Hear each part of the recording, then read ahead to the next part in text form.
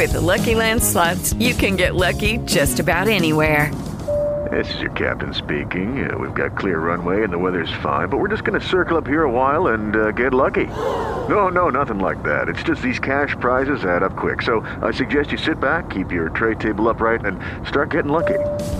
Play for free at LuckyLandSlots.com. Are you feeling lucky? No purchase necessary. Void where prohibited by law. 18 plus terms and conditions apply. See website for details. Blog Talk Radio.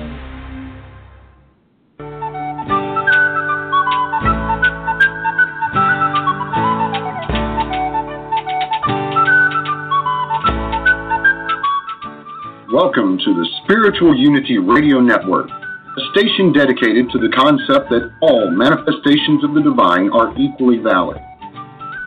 Join Reverend Terry Power HP, Robin McKean, and all the hosts for programming covering a wide range of spiritual topics, right here on Blog Talk Radio.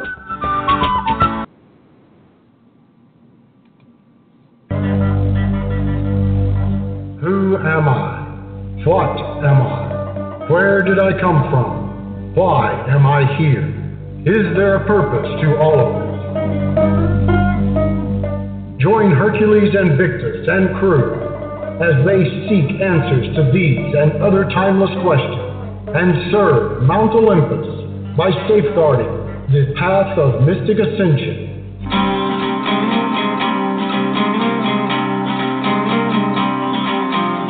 Welcome to the Pride of Olympus.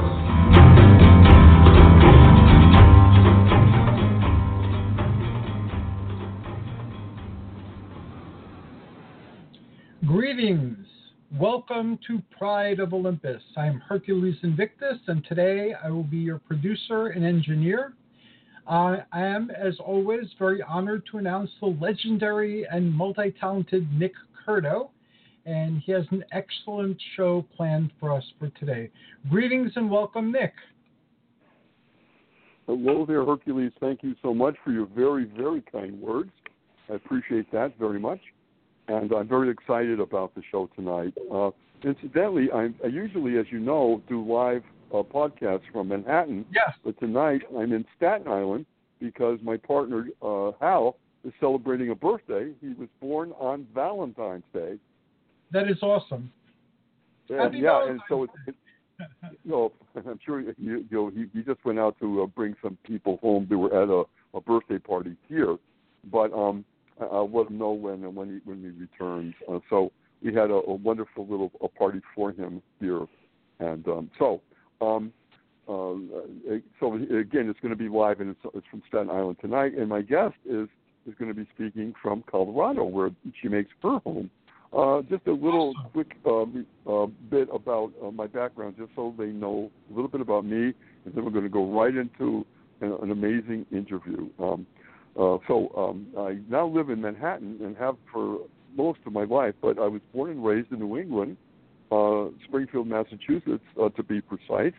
I went to the Massachusetts College of Art and Design in Boston and graduated, and then went directly to New York City to begin my career, and also to continue to explore my spiritual search, as well as other big questions in my life that I really wanted answers to, and that became a very big focus for me.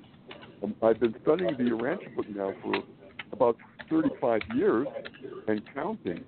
Some people say the Urantia book found me, and I wouldn't dispute that. It's an expansive, breathtaking experience to explore this awesome, wonderful, and really, truly loving book. The word Urantia, Urantia, means our planet Earth. I'm getting a little feedback. I don't know if you guys are hearing that, but I am, just so you know. No, here on this end, there's no feedback. I'll keep checking the sound levels, though. Oh, thank you, Hercules. So currently I'm the outreach chair of the Urantia Society of Greater New York. It's made up of readers, Urantia book readers from New York, New Jersey, and Connecticut, and other places. And I've been a past president of that amazing group. I now have a Urantia book study group that I would welcome anyone who wants to know more about the book to join us in Manhattan the first and third Sunday of each month from 1 to 2 o'clock. And we meet at the center. That's the Gay, Lesbian, Bisexual, Transgender Questioning Center, an amazing building. It just was renovated, and it's at 208 West 13th Street, New York City. From 7th Avenue, you walk on 13th Street a little west, like about maybe four buildings in, and you'll see a large brick building left-hand side, and that is the building. We're usually on the second floor. There's a welcoming right at the ground floor when you come in, and you can ask the people there what room that the Urantia book study group has, and they'll direct you to the elevator and tell you which room we are assigned to be in. Again, it's free, and we welcome all those who want to know more about this incredible book. Also, it's been translated, I believe, in over 22 languages currently. More to come, which is quite an accomplishment. It's a 2,000-page book. Oh, my goodness. To know that people have translated it in so many wonderful languages, so it's available worldwide and can be understood. It's also sold at better bookstores worldwide also. And also, if you go on the website, it's I'll give you the website address, www.book.org,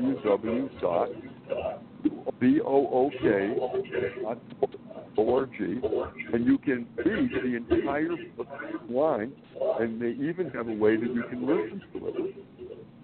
So it's an amazing website. Take a look at that. Now, I'm very excited about tonight's show. My featured guest on the program is a dear friend, a long-time Urantia book reader, and I can't wait to interview her. Her name is Paula Thompson. Paula, hello. Hi, Nick. Good to be here. So great to have you here. And you are in Colorado, and that's where you make your home. And how long have you been there? I was born and raised here. Oh, really? Oh, yeah. I didn't know that. Excellent. Yeah. And I got to ask you, do you have any snow there? And if so, how much? Well, we got snow last week, and we got, about 6-7 inches. And so there's still some hanging around. But, the streets and the sidewalks are all melted off, but there's still some on the grass. Okay. We've been pretty good here in New York City. It's been a kind winter, except for one storm and a little bit of occasional flakes. It's really been quite low key this year. I'm glad to say. That's good. Yeah, we've had some very, very cold weather though. Some oh my God, it was so. I don't think we've ever had weather as cold as that. So that was something to deal with for sure. Yeah, I know. It's been quite frigid in the Midwest too, especially just brutal. So. Oh, I can stay imagine. Warm, everybody. Absolutely, keep warm. Now, Paula, I believe that you've been studying the book for over 40 years. Is that correct? Yeah, 43 years. 43. Wow, amazing. And I got to ask you, how you found the book or how it found you. Well, I am deeply religious. I have been all my life, and some might say spiritual. I'll say I'm deeply spiritual, and religious in the sense of how the Urantia book defines religious, not with institutional religions. In fact, I'm unchurched, actually. My mom quit going to the Episcopal Church when I was 8 years old. But before she quit going to church, she gave me a deep and abiding love of Jesus and also of God. My father and my grandmother were very, very spiritual, my father's mother, and deeply spiritual and deeply faithful, and they were unchurched as well, but they both had a deep and abiding faith in God. So I always had a wonderful relationship with God and an unchurched relationship with God, and a doctrine-free relationship with God. And I never necessarily put God and religion together in terms of organized religion or the church. To me, God was a person that I knew in my heart and loved and prayed to, and the same with Jesus. I was quite able to separate them from the doctrines about them. And I had a relationship with them. So my life is pretty much characterized by certain decisions I've made about God. And one of them notably was when I was 16 and I got involved with a fundamental religious group. And while I was in the middle of that involvement, a woman I've never seen before nor since had a very serious talk with me about that. And my family was rather concerned that I was getting involved with this group. And we were sitting around the kitchen table one night. She came over with a childhood friend of my brother's. She was his girlfriend, the friend's girlfriend. And we were talking, and my brother said, made a kind of an offhanded comment about how I was getting involved with this religion. And she said to me, she looked me in the eyes and she said, they claim to have the truth, and maybe they do and maybe they don't. But you have the ability to know the truth when you hear it. Wow. And if anything somebody says to you and claims that it's true, if it grinds against your natural beliefs, don't believe it. You don't have to. Mm-hmm. If it grinds against you, reject it. Probably not true. And there was something so powerful about what she said that I knew the truth in what she had said. I recognized the truth. I now know from reading the Urantia book that was my reality response, and the Spirit of Truth bearing witness with my spirit that what she was saying was true. And I accepted it, and I said, that's, reasonable. Yes, I agree. And it wasn't long after that this the person that was taking me through, let's just say indoctrinating me in this religion, told me that if I didn't convert my parents to that particular faith, God would kill them at Armageddon, and it would be my fault. Goodness. Oh boy! Oh wow! Oh my! And the red lights are flashing, right? The red lights are going. Well, I talk about grind against my natural beliefs. And Correct. I actually said to her, you mean to tell me that God is going to kill my mother and father just because they don't claim to be this religion? And she said, oh, yes, he'll have to. Because, and she rationalized it, right, with doctrine and whatever. And I said, you may believe that God would kill your loving parents. You may even believe that it would be heaven on earth like you teach for 1,000 years where the lion lays down with the lamb, and you think that would be heaven, knowing that God living in that place, knowing that God had killed your loving parents. But that wouldn't be heaven for me. That would be hell. That's exactly what I told her. And she was shocked that I said that. Well, I bet she was. No, probably she hasn't heard that before.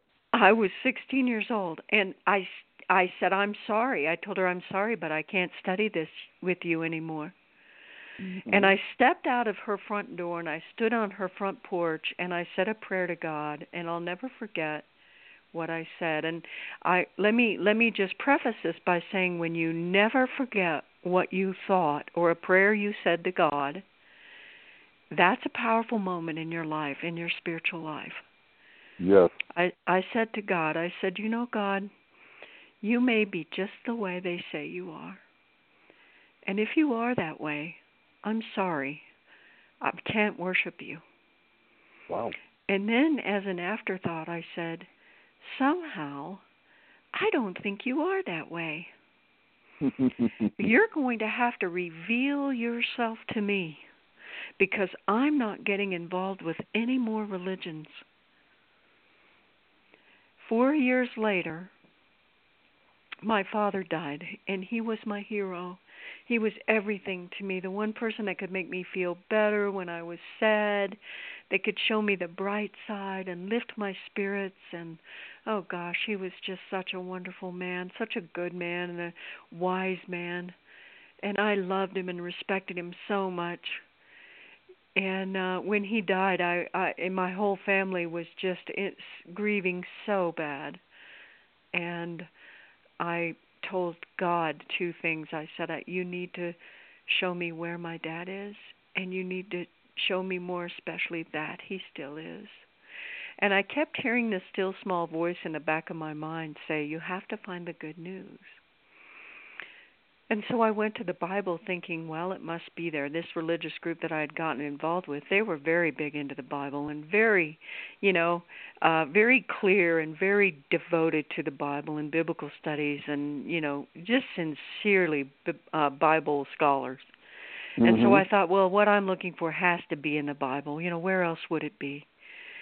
And I thumbed through the first time. I couldn't find anything meaningful in terms of where my dad was and that he still was.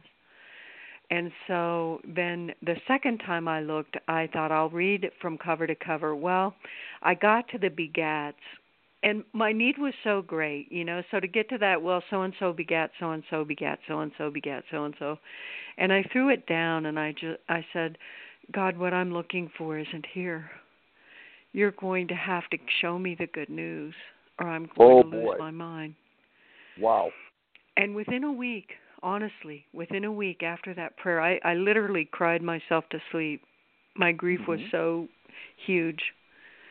Within a week after that prayer, the Urantia book ended up in my hands, and I knew. Now, how did that happen? Well, at the time, my husband, he died in a car accident in 1982, but this was in 1976, early in 1976, and late in 1975, right before my dad died, my husband was arrested for possession of marijuana and actually thrown in jail.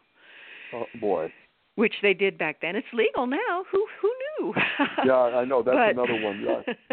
It's legal in Colorado, so, I still pinch myself sometimes and think, I never thought that would happen in my lifetime. And I'm way over those days in my life, but still, it was one of those things where you couldn't believe that they would throw somebody in jail for that, but they did. For that, right. And and because he wasn't a violent man, but, he had issues. There was no doubt about it. And it was him who called me that day after I said that prayer. Then out of the blue, he called me a couple of days later, and he said, when you come to visit on Saturday, will you bring $12.50 with you? And I said, what's it for? I was 20 years old. We had a little 1-year-old baby. I said, I'm trying to hold our lives together. $12.50 was a lot of money for me. I mean, I didn't have 2 nickels to rub together, I said, what's it for? He said, well, it's for this book. I said, a book? What kind of a book? He said, well, it's called the Urantia book. And it's a spiritual book. And I said, a spiritual book? And he said, yeah, I want to read it. I said, well, $12.50 is a lot of money. He said, well, I just want to read it. There's some people here that are reading, and I want to join in their group. So just bring the $12.50 if you can. I said, okay. And then I thought, what kind of spiritual book would have this man's attention? If it has his attention, it's probably a pretty good thing. And so I should really try to scrape together the money to get this book for him. And I did. And I went to visit him, and the deal was I would meet the guy out. It's kind of like a drug deal, only it was a Urantia book deal, very clandestine. I was to meet him outside the gate of the security area, and he would give me the book, and I'd give him the money, So he was standing there. He had the trunk open.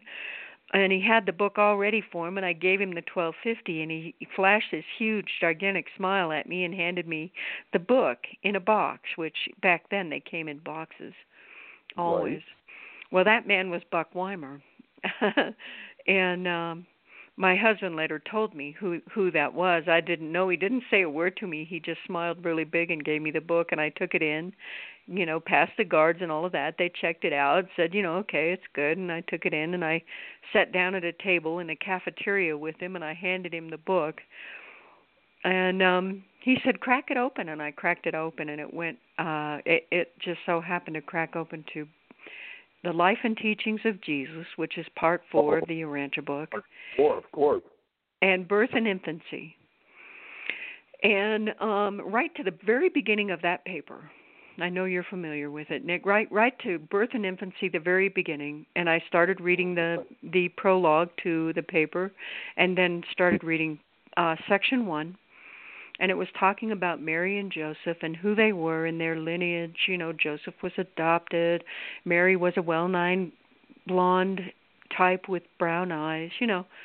And I was thinking, here again, I'll never forget what I thought. I thought 3 things. I thought, that's not in the Bible. Right. And then I thought, who would pretend to know that? Okay. And then I thought, if they would pretend to know it, why would they?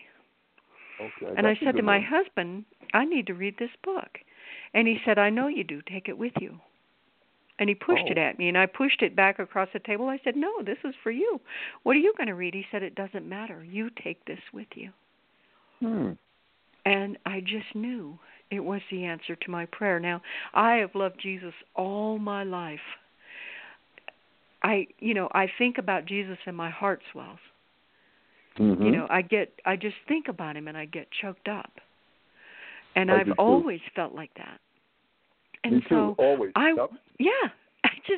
He's with me, right? You know the feeling.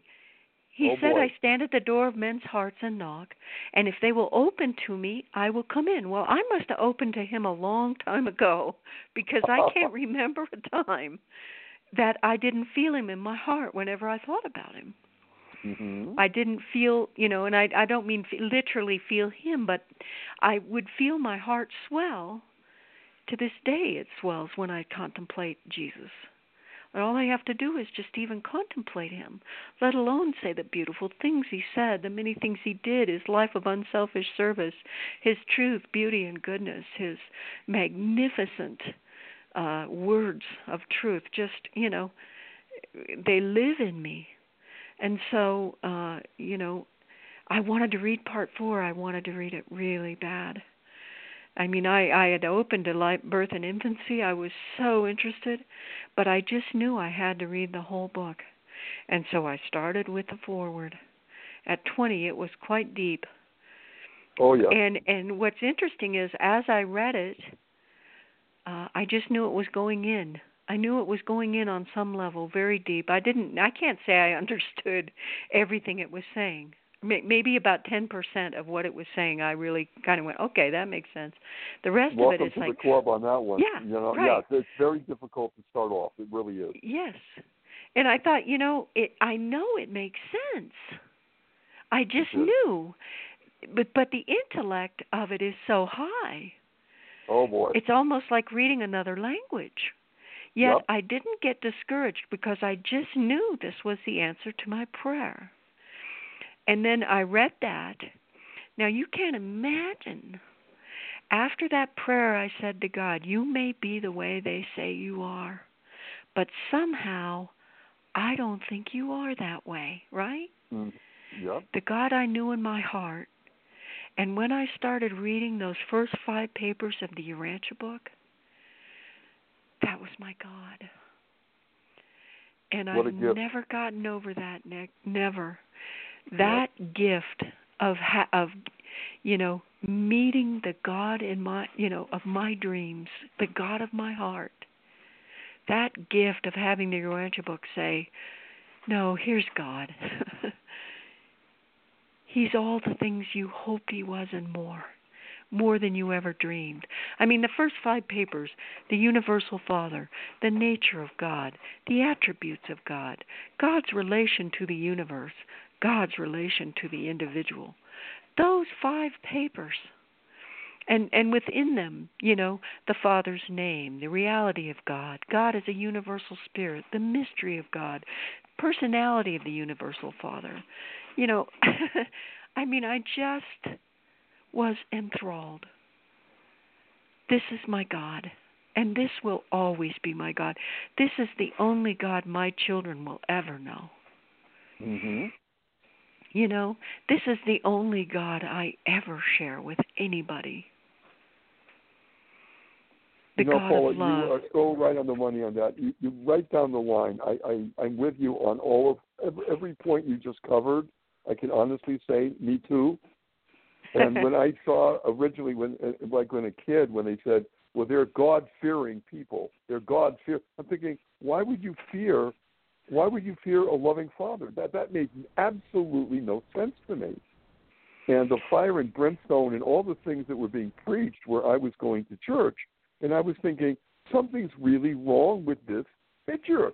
I'm not buying that. I'm really not buying it, because all the points that you were just saying, me too, on every single one of them. Isn't that amazing? Yeah. And you know as well as I do, because you've met so many Urantia book readers over the years too, that we have a very similar experience with this.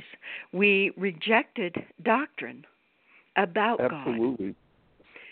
There was something about it that it just didn't resonate, and we just didn't accept it. But we didn't throw God out with that bathwater. You know what I mean? Exactly. We didn't say that means better. I don't believe. There was something else. There was something much better, much deeper, much more loving, and we weren't going to settle for anything less.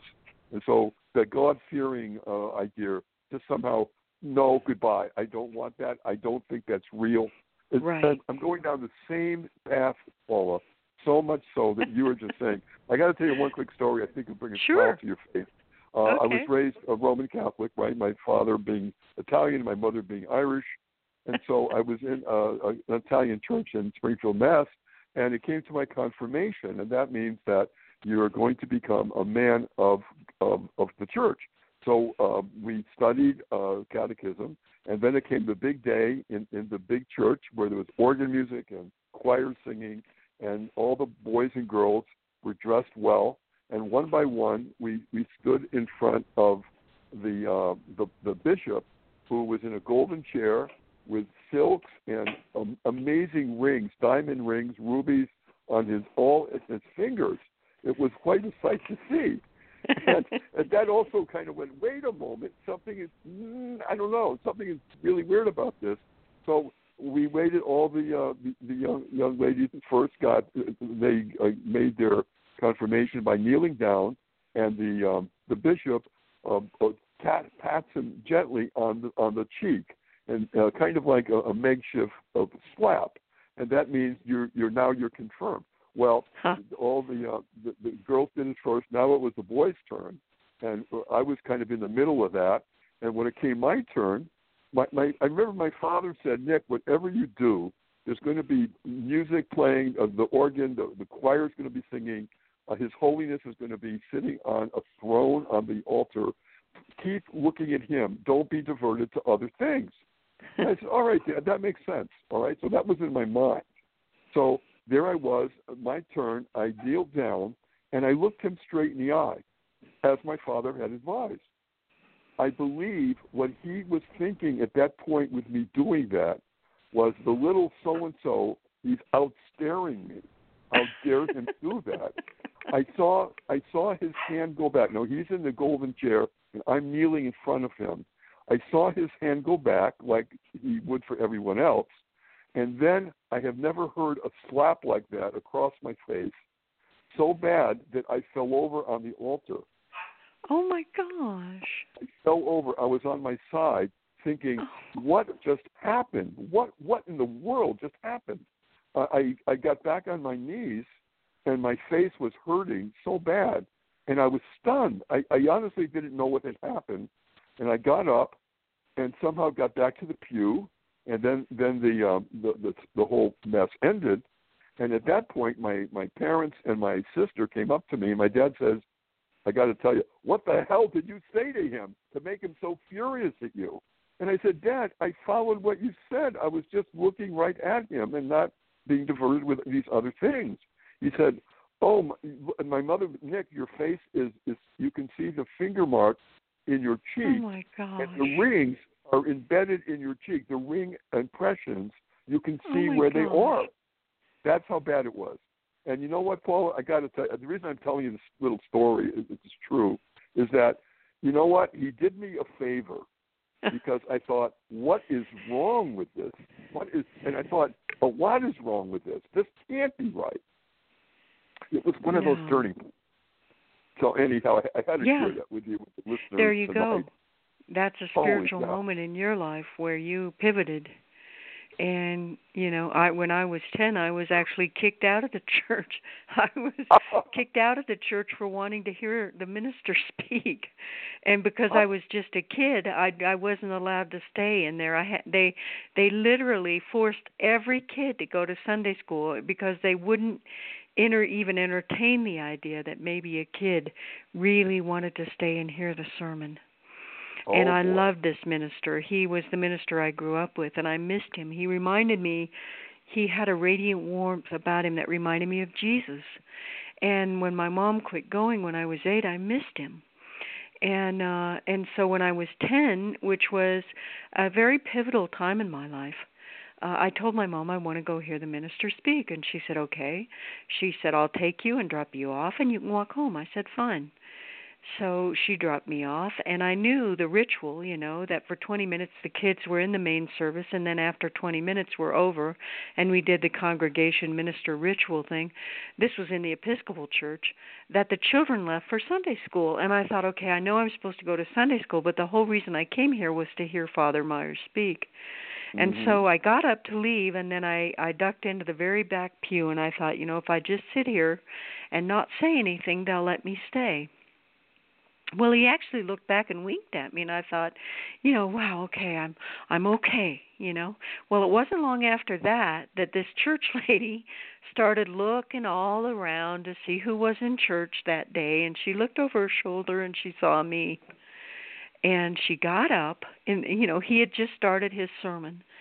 She got up and walked all the way to the back where I was sitting in the pew, and she got right in my face and told me, you can't stay here. You must go with the other children. Oh, brother. And I got a big lump in my throat, and I must have turned red as a beet because I could just feel the heat come into my face, right? And I got up and, in disgrace, walked out of the church. Oh, my goodness. Oh, boy. And again, I stood on the front step, and I told God, on the porch of the church. I stood on the front porch of the church, and I told God, I will never set foot in this church again. Wow. And I didn't, except once, and that was for my father's funeral. Okay.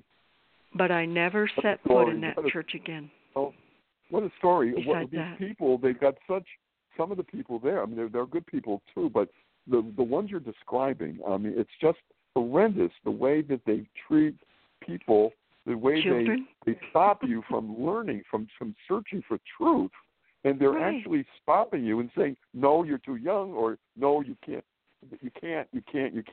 How? I mean, and how here crazy. You were, just doing what your father told you to do. You were being a good boy. It was good. It was good advice. It made perfect sense to me. Yeah. Another thing they did at the church, I got to say one more thing that really made me stop and think. They had sent envelopes to everybody, all the families, the members of the church, and they figured out how much you should send for the year, how much money you should send to the church for the year. And somehow they figured this out. How in the world they did that, I don't know. Now, some of these families have many children, and so some people, of course, mailed in what they were told to mail in. And some of these families, weren't wealthy families at all. Couldn't afford it. They couldn't afford it. So, and here it comes, Paula. Listen to this. On the pulpit, a month later, the priest said, I'm now going to read to this parish the names of all the families who haven't given their fair share yet. Oh, my gosh. Was like, public what? Shaming. Shaming these people? Oh, I mean, it was just, I felt so bad for all the families whose names were read on the altar at the pulpit. And I thought, no, this is, Jesus would not want this. This is Jesus so would not do horrendous this. on so many levels, and hurting these poor people who were going to church, trying to do the right thing. And I got very angry at that. And I said, you know what? I'm out of here. There's got to be something better. There's got to be. And this isn't it. So again, well, and here's the story of Jesus and the widow, right? As he observed the widow give her mite, and it was all she had. Yeah. And he pointed out to his apostles, you see her. She has nothing, and yet she gives all she has. And he honored her for giving what she could. he wouldn't dream of shaming anybody for not being able to give more. Exactly.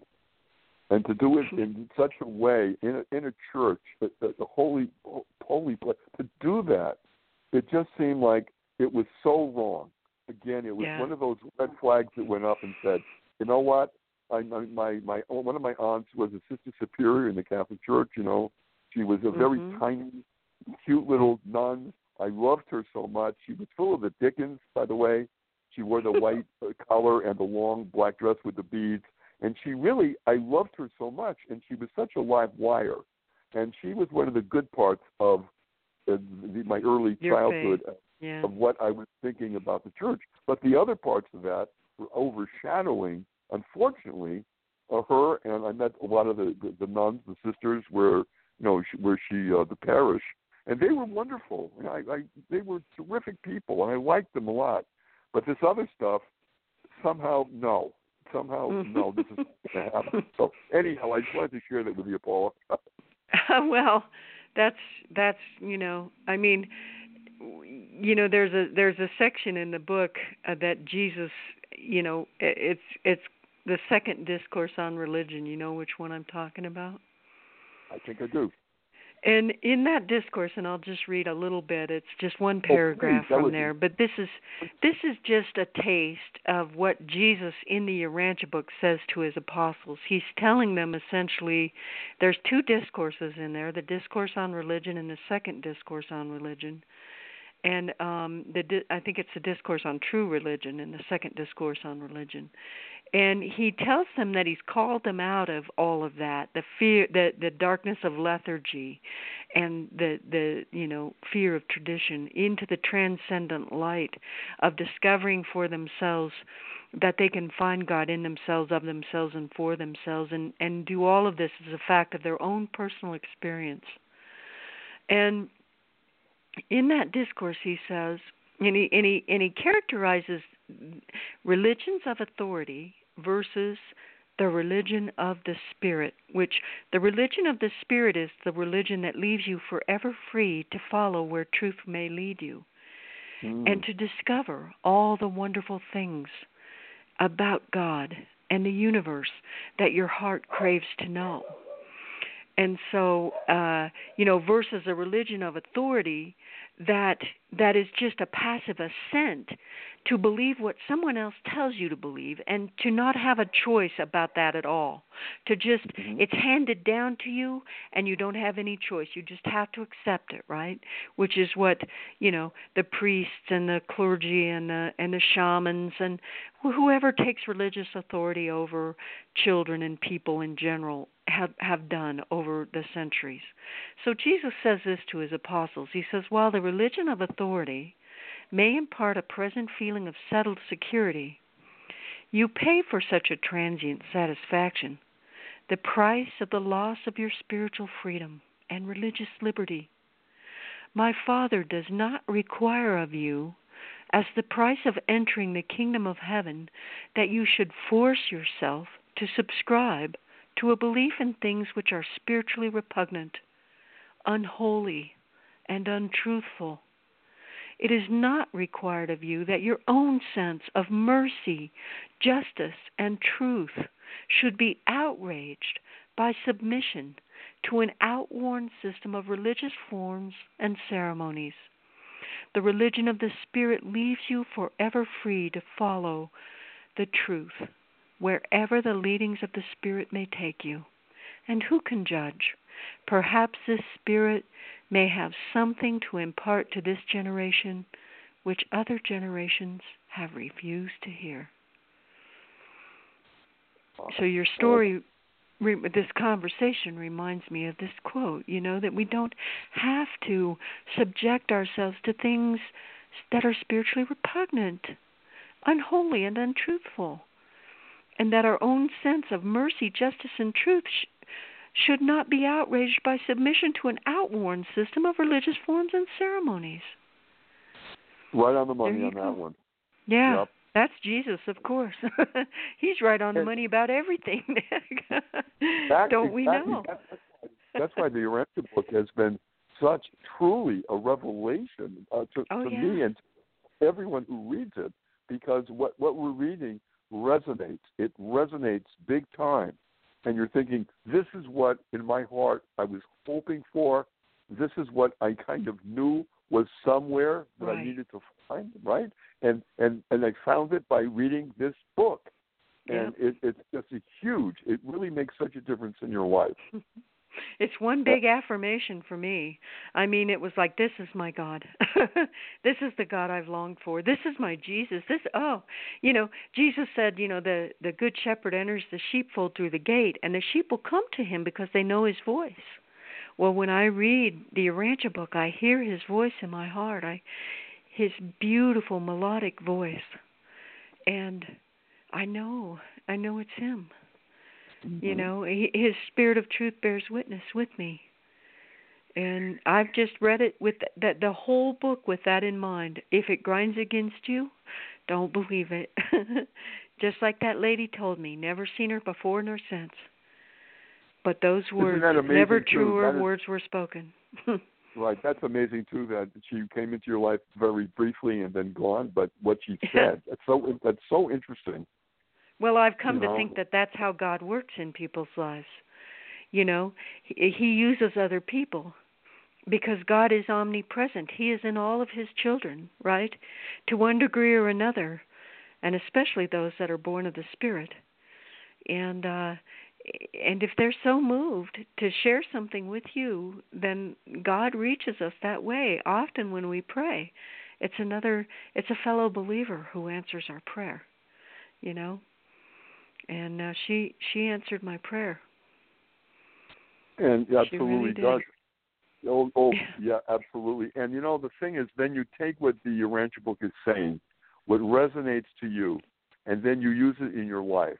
Mm-hmm. And you pass that on to other people in many different ways. It might be a kindness.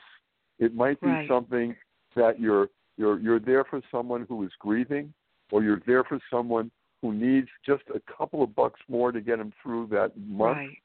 You're there. You're because your brothers and sisters are there, and you know that, and you know that they're your brothers and sisters, and you know that love is the way to go. And once you get that, once you understand that, and that's from the Urantia book, you know what? It makes it easy to live a good life. Yeah, here's another quote, Nick, just on what you just said. This is from paper 117, which is God the Supreme. It says, all true love is from God, and man receives the divine affection as he himself bestows this love upon his fellows. Love is dynamic. It can never be captured. It is alive, free, thrilling, and always moving.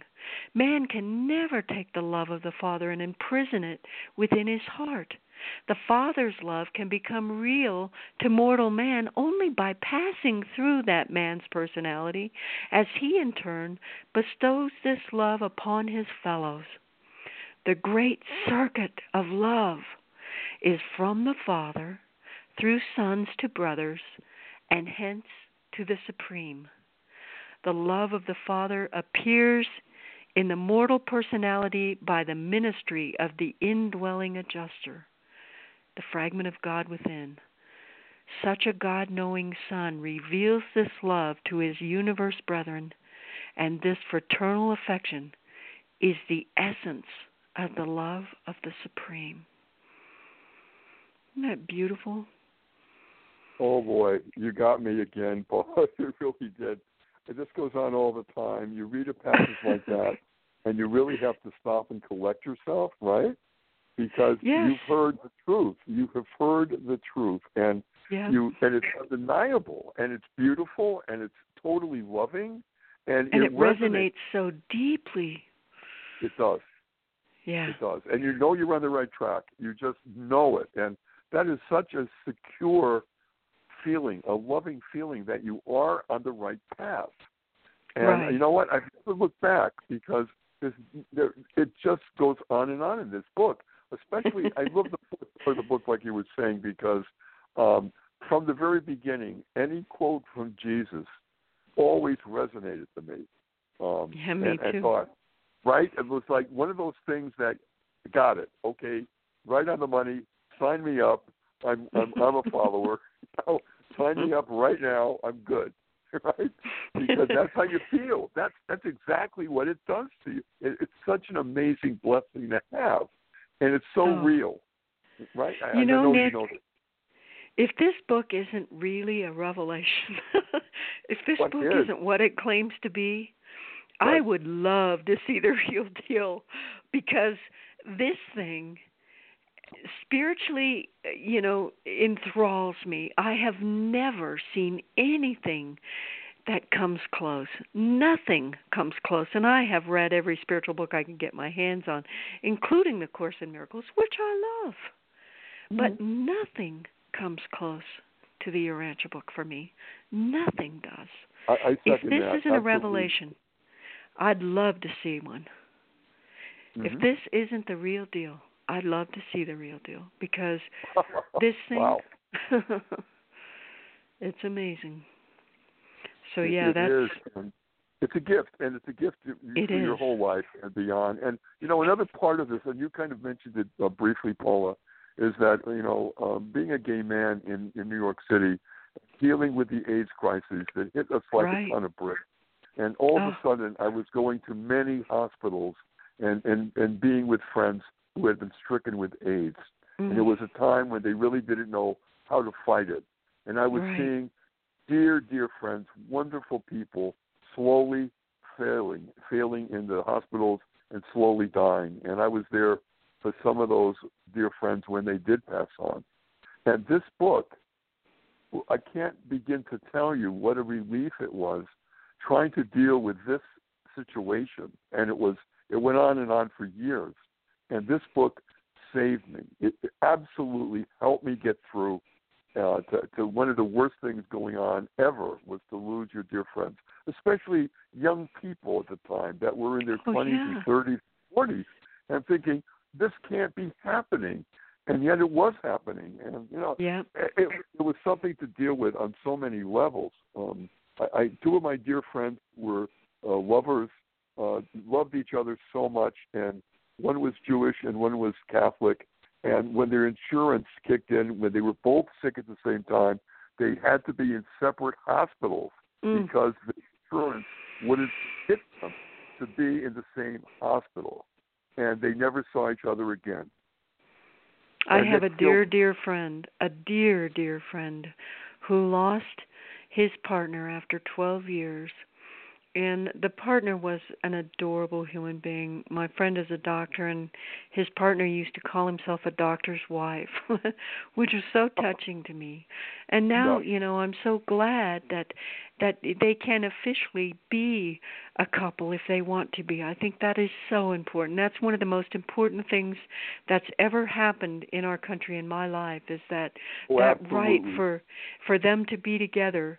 But when his partner was dying of AIDS, my friend couldn't go see him because he wasn't immediate family. Ouch. Yeah. Oh boy. Yeah, that goes on. That went on for years. Oh my gosh, it's just unbelievable that that what happened in that crisis. That was horrible. That the gay community was decimated, and it's heartbreaking. And as you know, we have lots of great Urantia friends who are gay. And the Urantia book makes no social edicts about that. It admonishes us all to be loving in our lives and to be conscious and to try and master our own appetites and whatever else. Always, to be self-actualized, to be the best people we can be, to keep striving for God and goodness in our lives. But it says nothing about social behaviors. That's what you're saying, we identifying was a very big deal with me, because I became a gay activist, and I did quite a lot. I still am for the community. Not only locally but nationally, and so when I was going through the Urantia book, you bet I was looking for any paragraphs that would address that issue, And like you said, there was nothing negative at all about Mm-mm. that. Nothing. Mm-mm. And I was relieved, and I thought it's not going to be in this book. That kind of nonsense is not going to, and it wasn't. And that was a very big deal to me. It still is. It's a huge deal. And, and I'm so glad that of all the wonderful gay men and women that I've met in the Urantia movement, because they are splendid human beings. Beautiful, magnificent, creative, smart, loving. I treasure my gay friends. Treasure them. And, I can't even imagine. All brothers and sisters, and when you get that message, it doesn't matter what color a person is. It doesn't matter or sexual if they're orientation. Right. It has sexual orientation. All of that. What matters is the fact that we are all in the same family, and we have to love each other in our hearts and in our actions every single day, because we have to reflect. A wonderful little tiny prayer that I love. So simple. It says, Father, Heavenly Father, make me the instrument today of your limitless love. Yes. That's beautiful. That's everything when you think of it.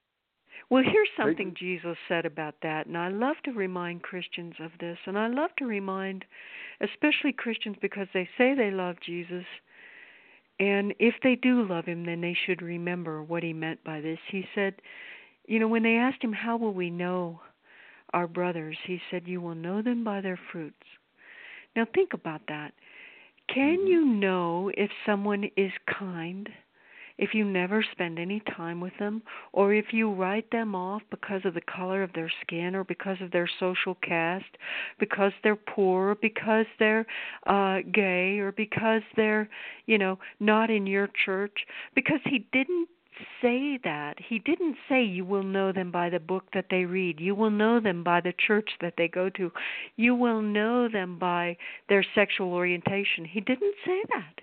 He said you will know them by their fruits.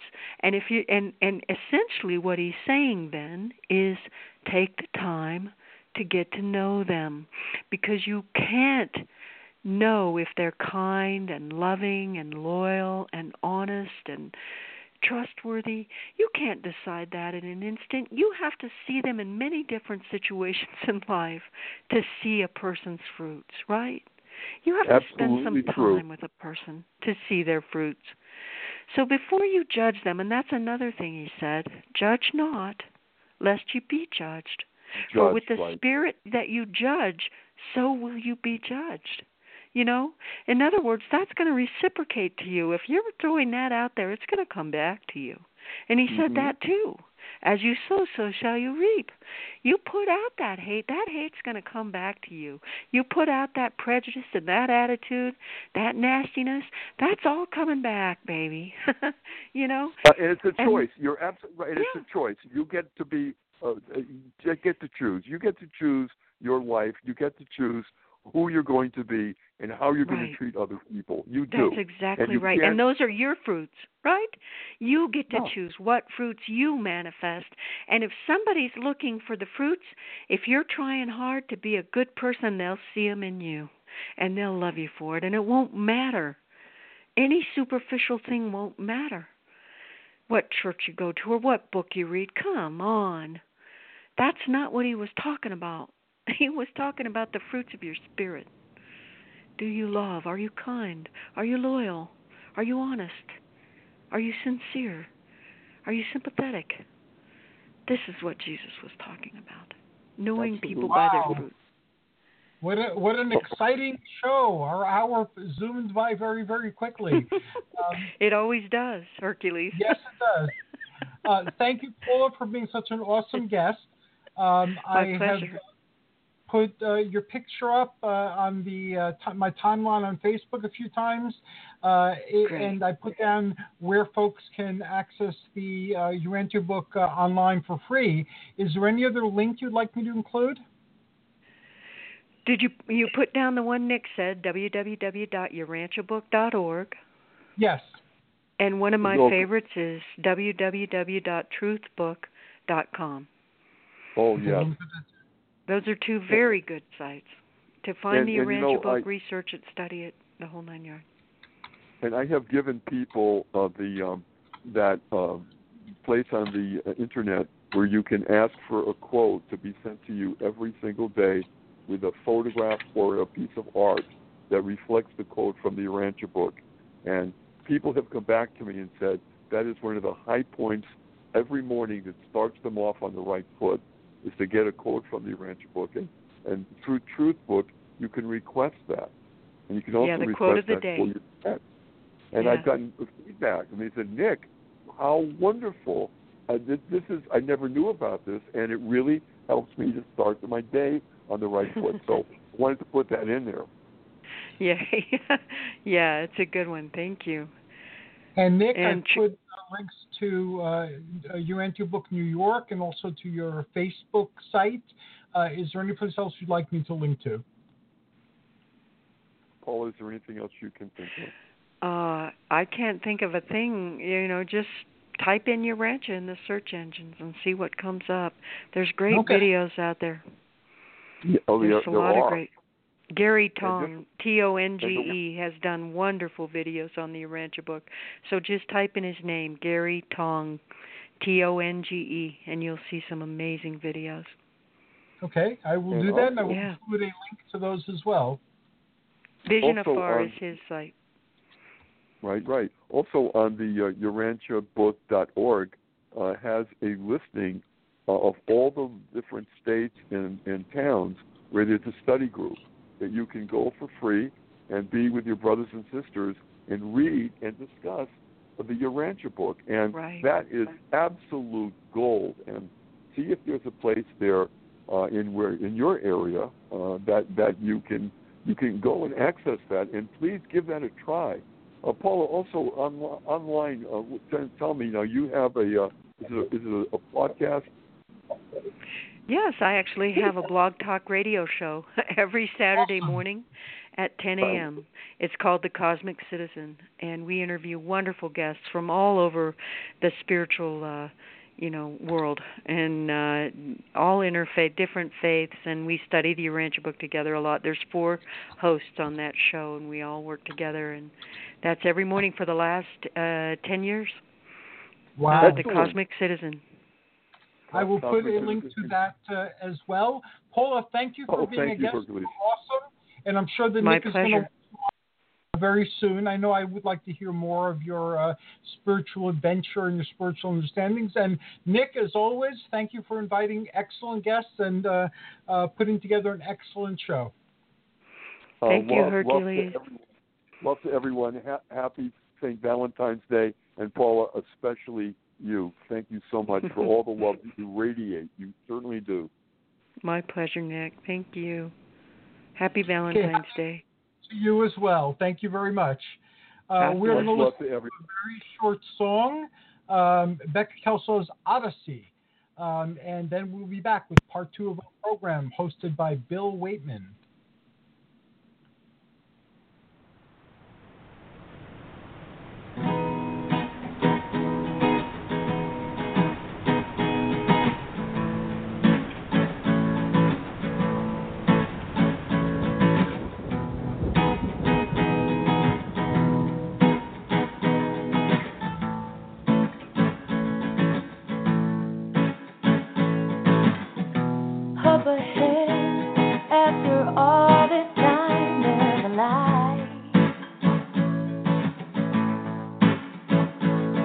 Not just in my head, imagine it's right there in plain sight. There's no way could have known it would come as the traffic carry on. Till faded foggy days, a half-slept stormy haze, I had to fight.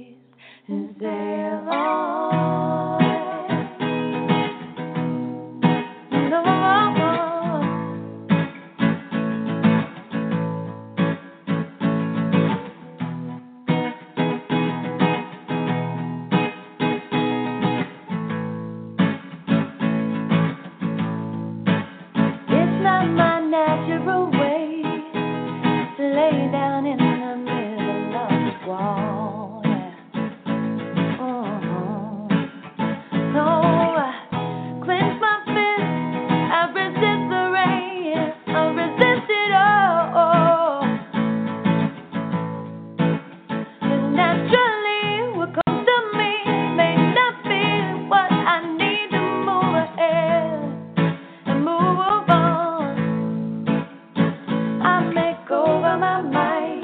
The look inside, just the sight. Bless the honesty, I'm all, no, I sail on with or without wind. Sail on with or without an end in sight. Sail on through the darkest night. And you can fight the sea or you can breathe and sail on. Steady at best, but you're gonna make us. You can sail on. Oh, oh, oh, oh, oh, oh.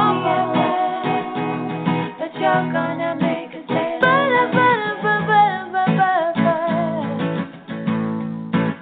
I've been on steady at best, but you're gonna make us sail. Gonna make us sailor of me, yeah. I've been on steady at best, so steady, but you're gonna make us sailor of me, yeah. Whoa, whoa, whoa, whoa, whoa, whoa, whoa, whoa. Sail on, with or without wind. Sail on, with or without an end in sight. Sail on through the darkest night. You can fight the sea or you can breathe and sail on.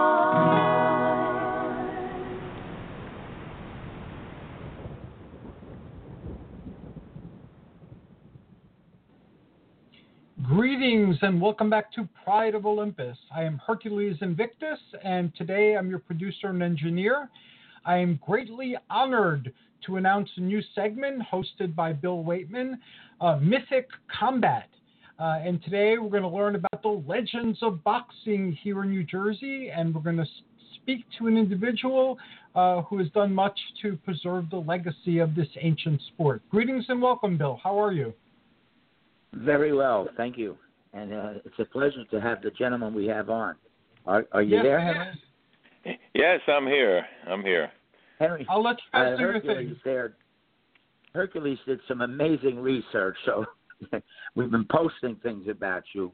Even a piece about how you put together a blended family. I don't know if you remember that. Yeah, I do. In fact, it's almost 30 years now. We married to her. Yeah, I was a single parent of 4 kids and a Siberian Husky, and I met this young lady. She was also a single parent of 4 kids and a Siberian Husky, and we kind of hitched up, and we even took in 2 more kids. So we had 10 kids, 2 Siberian Huskies, and it's almost 30 years now.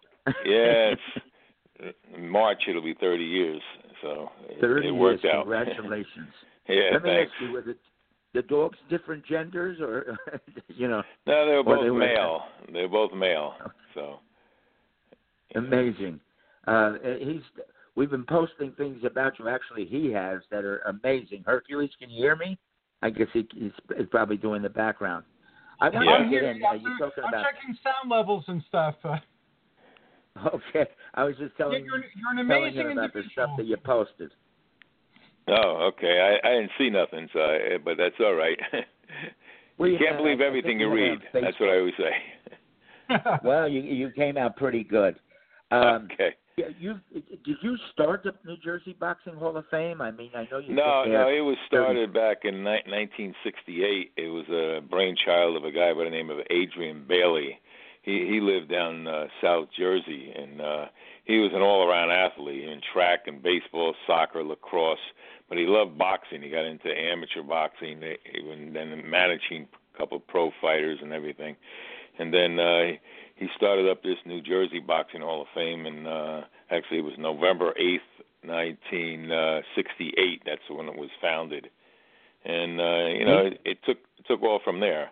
I've been president for I'm in my 34th year. I was elected president in 85, and I took over in January of 86. Yeah, I can't remember what you came from before. I don't know if it was a radio show. I remember reading it on Hercules' piece. Do you remember where you came from before that? Where I came from? What do you mean? before you got into the Boxing Hall of Fame?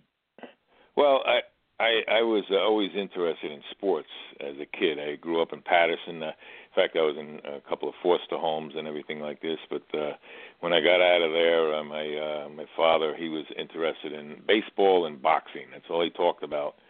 And I even remember my first fight. It was in 1958. In December, we got a black and white TV. He said, "Oh, you're going to see one of the greatest fighters in boxing history." So he put it on. It was 10 o'clock at night. I stayed up. I think it was like a Wednesday night, and it was Archie Moore, and he gets knocked down like 2 or 3 times in the first round. And I looked at him, looked at my father, and I said, he's one of the greatest fighters. So he looks at me and he says, "Well, the fight's not over yet." And of course, Moore got up and he knocked Durrell out in the late rounds. It was one of the greatest fights in boxing history. But I know Archie was an older fighter. How old was he then, do you think? Well, he was probably in his late 30s. Nobody really knows exactly when he was born. That's the thing. His mother had one thing, and he said it was something else. So, who the heck knows? Some of the dates when you go way back, for people, and they didn't keep track of all the dates and when they were born and everything like this. He's listed it. He was born like in 1916, so he'd had to be like 42 years old at the time. So I know I've actually seen him fight too, probably on TV, and I don't know if he wasn't a heavyweight, but he did fight. He went up and down in weight, right?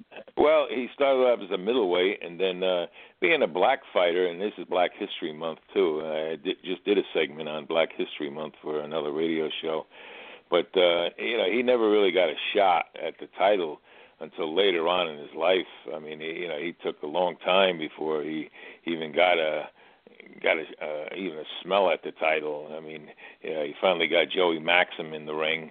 And very, very excellent fighter. And he beat him, and he beat him a couple times.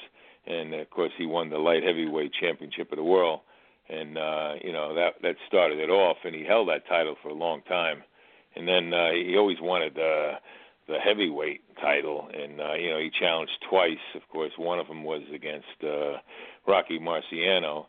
And he actually floored Marciano in the early rounds, but Marciano was just too strong of a hitter, and all the aggressiveness and everything like this. He just he overwhelmed Moore. And then of course Rocky actually retired after that fight, and then there was elimination bouts, and Floyd Patterson and Archie Moore fought for the title about a year later in 1956, and Floyd was only 21 years old at the time, and of course Archie was like 20 years older than him, and Floyd was just too quick for him. Then of course Archie even fought Muhammad Ali when he was Cassius Clay. I remember that. Yeah, I remember that fight. Cassius says more and 4, So he was called a mongoose. I mean, he had a lot of knockouts, 131 knockouts, and I think it's 132. I think it's 132. But some people even said he has 145. But a lot of them were amateur bouts. I have a friend. Go ahead. He's 90-something years old, and I know he's singing with Elvis Presley and Johnny Cash. I ran for office, and he supported me, and he was a mayor up there. And everything he told me, I was able to prove. He told me that he boxed in a garden a number of times, and I never was able to prove it. He did a lot of work like Jack Dempsey, traveling around the country. When they say riding the rails, what do they mean? Do they mean riding the trains or riding underneath the trains? Riding underneath the trains, like Jack Dempsey, he rode the rails for in the beginning of his career. He was actually they called him Kid Blackie, because he had jet black hair, and he was kind of poor. He came from Colorado and Utah areas, and he would ride, underneath sometimes he would go into box cars, but most of the time he'd have to hold himself underneath the rails, and that's what they call riding the rails, and he just took off, and but let me ask you about I didn't mean to cut you off. I apologize for that. No, that's okay. But I want to ask you a lot of questions. Some of them are on my mind. One was I was just watching today the two Joe Louis fights with Max Schmeling. And well, the first one, Louis, was, I guess he came up very quick. He was, very early 20s at the time, and he kind of, they said he was partying and everything, and took Max a little lightly. But Max saw a flaw in Louis. When Louis threw a left jab, he didn't bring it back where he was supposed to. He threw a left jab and then brought it back lower than he should have. And Max seen that, and he kept it secret until he fought him. So when he brought the left jab back, Max came over with a right hand, and he knocked him down early in the fight, and then he knocked him out, later on. It was a tremendous upset, but Max, he did his homework, and then of course 2 years later, well actually a year later, Joe Louis won the heavyweight championship of the world against James J. Braddock. Now, right. Actually Schmeling should have fought Braddock, but the way the politics were and everything like this, they didn't want him. Yeah, they didn't want him to fight him. But they fought. But Joe Louis, and Joe Louis was the first black fighter to fight for the title since Jack Johnson. When Jack Johnson lost the title in 1915. So it was over 20 years. You're talking about 22 years. Where the term "the White Hope" came from, Jack Johnson. Yeah, we can go into that. But then in 1930, Louis, of course, knocked out James J. Braddock to win the heavyweight championship of the world. But he never considered himself a champion until he would match against Max Schmeling. And then the fight, it was, it was one of the greatest spectacles you'd ever want to see. It was America against Germany, and the Nazis. That's against, what I was hoping. And there was so much division, and so many Americans, I'm sure, black and Jewish people. The thing were was, out there, they didn't like Schmeling very much, but Louis walked right through him in the second fight. He was ready for him, and he just creamed him right in the first round. It was that's the fight I was watching. And Louis always had his left hand sticking out. Yeah, was that he kind of measured him. Yeah, he kind of measured the guy.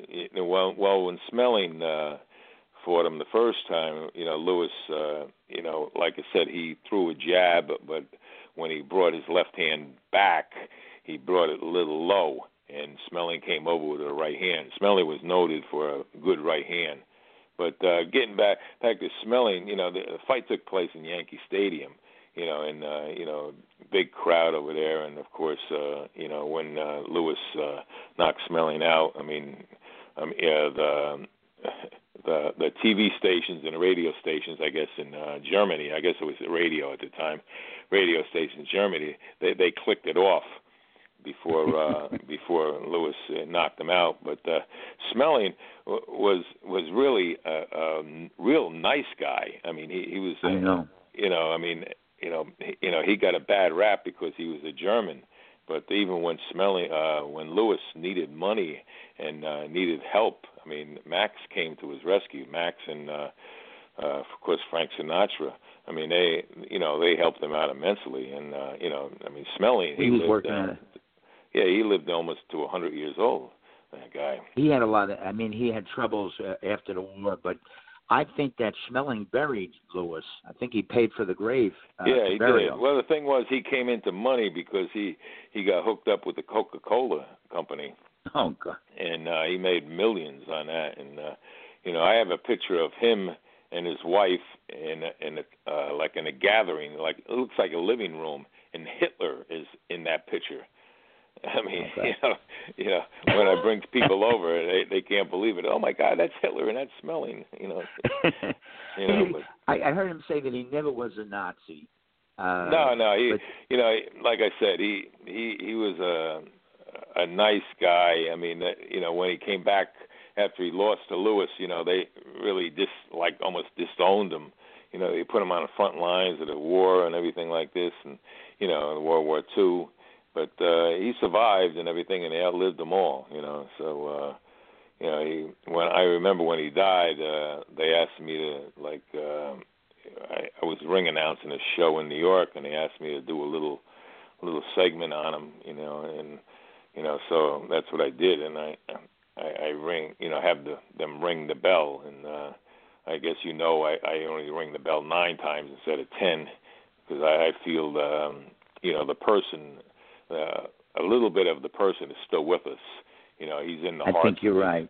Of his family and his fans and his friends, and he's going to live on as long as we want him to. Like we're talking about smelling now, like he's alive. He's been dead for quite a while. So it really took off when I started doing that a long time ago. Back in the '80s, I started doing it, and I've done. I know you've done a lot of. Yeah, I've done close to 300. Yeah, I've done close to 300 eulogies in 9 counts for former fighters and from around the whole metropolitan area. You did something recently, the last couple of years, for Jimmy Braddock, and you brought up that Lewis-Braddock fight, and I think Lewis said that was the hardest punch he ever took from Braddock. I think it was like in the 9th round. He lost the fight. Well, you got kind words. Yeah, Braddock actually dropped Lewis, I think it was the first round or something like this. He dropped him. It was in the first round, and Lewis knocked Braddock out in the 8th. But getting back to James J. Braddock, he was like the North Bergen he came from, and they put up a statue of Braddock at the James J. Braddock Park, and they asked me to come down to be the MC. And, I introduced all the fighters and all the dignitaries from the boxing world that was there, including Jerry Cooney, Larry Hazard, Chuck Webner, Pat Murphy, guys like that. And, I had to tell a little story about James J. Braddock, and it turned out very well. I mean, the statue was really fabulous, a huge statue, and we had the unveiling, and I even had a 9 count for him. So it was pretty cool, to be involved in stuff like that, and I felt honored. I had signed. My father was mad about it because I took his shoe shine kid when he was a kid, but I signed him right next to that park by an ice cream stand over there in a diner on the corner. Oh, okay. And when the movie came out with Russell Crowe, I was in London, and I put a piece and I guess it was the London Times or whatever, and I put it in some papers here about him. But he was somebody in our area, because I grew up in Richfield, Fairview, which is pretty close to North Bergen. I mean, well, like I said, or whatever. Braddock, he was on, welfare and everything like this, and people came to the churches, during the night of the fight, and they were praying, that he would survive, because Max Baer, he had one of the hardest punches of all time. I mean, his right hand was second to none. He killed a guy in the ring, and actually he contributed to another death. So people were really scared, because Jim Braddock, when he was on welfare, I mean, and before that, he was on the down end of his career. I mean, he fought for the light heavyweight championship of the world against Tommy Loughran many years ago. But now, I mean, he was really, on really down, as far as contenders go. But then when he made his comeback, nobody gave him, a chance at all from beating, the heavyweight champion of the world, and he was like a 10-1 or 15-1 underdog, and he won a unanimous decision. I don't know. Yeah, I guess it was a unanimous decision. So it was just one of the greatest upsets. I guess maybe Buster Douglas and Mike Tyson might have been a little bit better. But the only thing about the movie I didn't like is the way they portrayed Max Baer. Most of the people that knew him knew he wasn't that way. He wasn't going after somebody's wife like that. So but I guess that's Hollywood. Because even if you go to Reuben Hurricane Carter, they talked had the about movie. this. Can you go into that story a little bit? Yeah, well, in fact, I came from Patterson. That's where I, when I came out of the foster homes and everything like this, I lived in Patterson with my parents. And one day I was in Riverside Oval, and all of a sudden I seen a bunch of black guys come into the Oval, and I'm saying to my friends, "That's Reuben Carter." And of course, my friends they don't follow boxing at the time, like I did. And I said, "Man, that's one of the best fighters in the world right there." He said, "Oh, you're full of it." I said, "What?" So I yelled out, "Hey, Reuben!" And all of a sudden he turns and looks our way. And of course, I was kind of embarrassed. I looked the other way, I didn't want him to look at me, But then we followed him. He went across the street to the bowling alleys, and he seen me with the other kids, and he says, "Hey, kid, you know how to keep score?" And I said, "Yeah." Hey, come on down and keep score. So I kept score for him and maybe 3 or 4 of his friends, and I remember him smoking Pall Mall. And here I'm a kid, and I'm saying, I said, "You're not supposed to smoke. You're an athlete, And he says, "Oh, I'm not in training right now." I said, "Oh, it's still no good for you."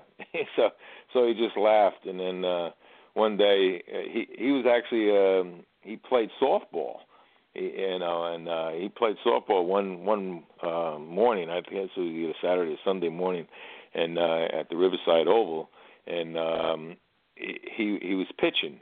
And he seen me, and he says, "Hey, kid, you want to be a bat boy?" And so I just ran down there, and so he was really, really good to me. But even when he knocked out Emil Griffith, I felt, like the world. I know this guy, But as far as his career and everything like this, he was on the downside, when he was arrested and everything like this, and years later.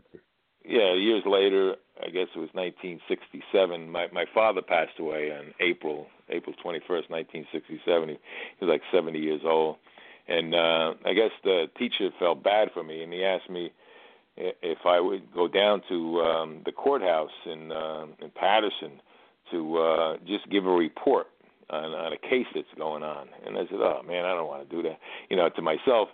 And he says, "The case I want you to do is Reuben Hurricane Carter and John Artist." I said, "Oh, So I went down and sat in the back. I took notes and everything like this, but it was kind of boring. For I guess I was 18 at the time, and but just to see him and John Artist and the whole case and everything like this, it was it was rough. To me, I would say there was a good chance that he did do the murders. I mean, I don't think the film, was very accurate, even with the police guy, the head guy. I mean, we knew him. I mean, he was a down to earth guy, and he was one of the true good guys in the town, and they made him out to be a villain. So but that's Hollywood again. I think there was the Bob Dylan song. I saw. Oh yeah, Bob Dylan got involved in it, and even Muhammad Ali came down and tried to, do his thing, and so things like that, happen. I mean, but Jersey had some. Go ahead. You just mentioned a guy that I idolized as a kid, and he killed a guy on TV in boxing. Oh, and, Emil Griffith. When I came, Emil Griffith, I came to your things. I had a house fire, and another fighter, Don McAteer, invited me and Pete Nasser to come down. And he was wearing. He always seemed to wear a white T-shirt to your things, and I don't know. I know he had no money, and I know you did his eulogy. What happened to him? What happened to his money? And just tell a little bit about his career. Well, he actually got started when he was in the Virgin Islands. His mother, his father actually left, and his mother took care of him until a certain age, and then his mother got a job in another country, and he was actually raised by a relative, but the relative was pretty strict with him. Anytime he even misbehaved a little bit, he'd have to hold 2 cinder blocks over his head. Now, he's only about 11 or 12 years old, and he held these cinder blocks over his head, and if he dropped them or lowered them down, he'd get whipped. I mean, that's how strict they were of him. But the thing that made it was by doing so, made his shoulders so strong and so broad. If you ever looked at him from the back, I mean, his shoulders were like as wide as can be, and his waist was like 26 inches. But anyway, he came to New York because he wanted a better life and everything like this, and he got a job in a movie place, and then he went to a hat factory. He was boxing hats, and then this one day, and I was good friends with his manager, Howie Albert. And Howie Albert tells me this one day, Emil was working there for maybe 6 or 8 months, and it was really, really hot. And he goes, he says, Howie, he says, Mr. Albert, he said, can I take my shirt off? He says, man, it's really hot in here. It's like over 100 degrees. He says, yeah, sure. Because you got to box these hats. So all of a sudden he takes his shirt off, and there's machines running, make these hats for these ladies. And Howie says, all of a sudden he heard nothing. He said, the machines all stopped. He says, what the heck is going on? There's no break now. He goes into the other room where all the machines are, and he sees nothing. Everybody's just staring at something. So he looks around, and all of a sudden he's seen Emil without his shirt on. He said, oh, my God. He said he looked like an Adonis, He was a 19-year-old kid. So he says to Emil, Emil, did you ever box? And he goes, Mr. Albert, I've been boxing hats for the last 6 months for you. What are you talking about? So he goes, it almost sounds like a joke. Yeah, I know, but it was true. Because I ran it through Emil and I ran it through Howie. He said that's exactly what happened. And he says, no, fight. He says, no, I'm not a fighter. I'm a baseball player, and he was a catcher in the Virgin Islands. And he said, no. He said, we're going to learn you how to fight, And they try to, make a little gym up there, and it really wasn't working out. So Howie, read about this gym teacher who taught boxing afterwards, after like at night, and he brought him to the gym teacher, and that gym teacher, his name was Gil Clancy, and they hooked up. Hooked up. Gil? What's that? Is that the famous Gil Clancy? Oh yeah, I did his eulogy too, but and Howie's. But I did all three. So he took him under his wing, and only a couple of months he trained him and put him in the New York Golden Gloves, and he came in. He was a runner-up in the finals, and then of course the next year, a whole year of training, he won the Golden Gloves, and then after that he turned pro. And really, the rest is history. I mean, he had 112 fights. He won like 85 of them. He fought more championship rounds than any other fighter in boxing history. Well over 300 rounds. There's only a couple of fighters that even touched that, but he has the record of fighting the most rounds in most championship rounds in boxing history. He also fought more main events at Madison Square Garden than anybody else in boxing. He was a 3-time welterweight champion of the world, 2-time middleweight, and he always claimed, and it's in the books, that he was some sort of a junior middleweight champion also. And I met him years later, and I always rooted, I always rooted against him for some reason. I always liked Louis Rodriguez, and I liked Reuben Hurricane Carter, So he came down. Oh God, I guess it was in the '80s. We were running the Diamond Glove tournament, and he actually started training kids in Patterson, and I got to know him, and he was I tell you, he was one of the nicest gentlemen I've ever met in my life. And he just, I told him, I said, Emil, I got to tell you, I said, when you fought, I said, I rooted against you all the time. I like these other guys. How come? I said, I don't know. I said, but I watch the tapes now, and I root for you. So he starts laughing. But his big fight is, the thing that you were talking about was with Benny Kid Paret. Now he Yes. beat Paret, earlier in his career. He won the championship against Paret in 1961, and then a few fights later he lost a very, very close decision against Paret. And then they made the rubber match in March of 1962, and Paret was saying all kind of derogatory things about him and his sexuality and everything like this, and they became little enemies there for a while, and into the fight. But in one of the rounds, Paret almost knocked Emil Griffith out, but Emil survived. Then in the 12th round, it was just, Emil just opened up on Paret. I think it was like 20, maybe 24 punches in a row that he hit him with. And the referee, Ruby Goldstein, who refereed several bouts, like even the Johansson-Patterson fight in number 1, when Patterson was knocked down 7 times. He let it go, being that, Paret was the champion and trying to give him all the chance he can, but, time he stepped in, it was, it was over. Paret just sagged down to the canvas, and he never survived again. He got taken out with a stretcher. He was in a coma for, I guess the fight was on March 24th, and he passed away on April 3rd. So and Emil, he was never the same. Really, the fighter, he didn't have that killer instinct anymore after that fight. And years later, I guess you've seen the TV show where he met his, Benny Kid Paret's son, and he was saying how sorry he was and everything like this, and they hugged each other, and he said, the son said, it's not your fault, and but later on in life.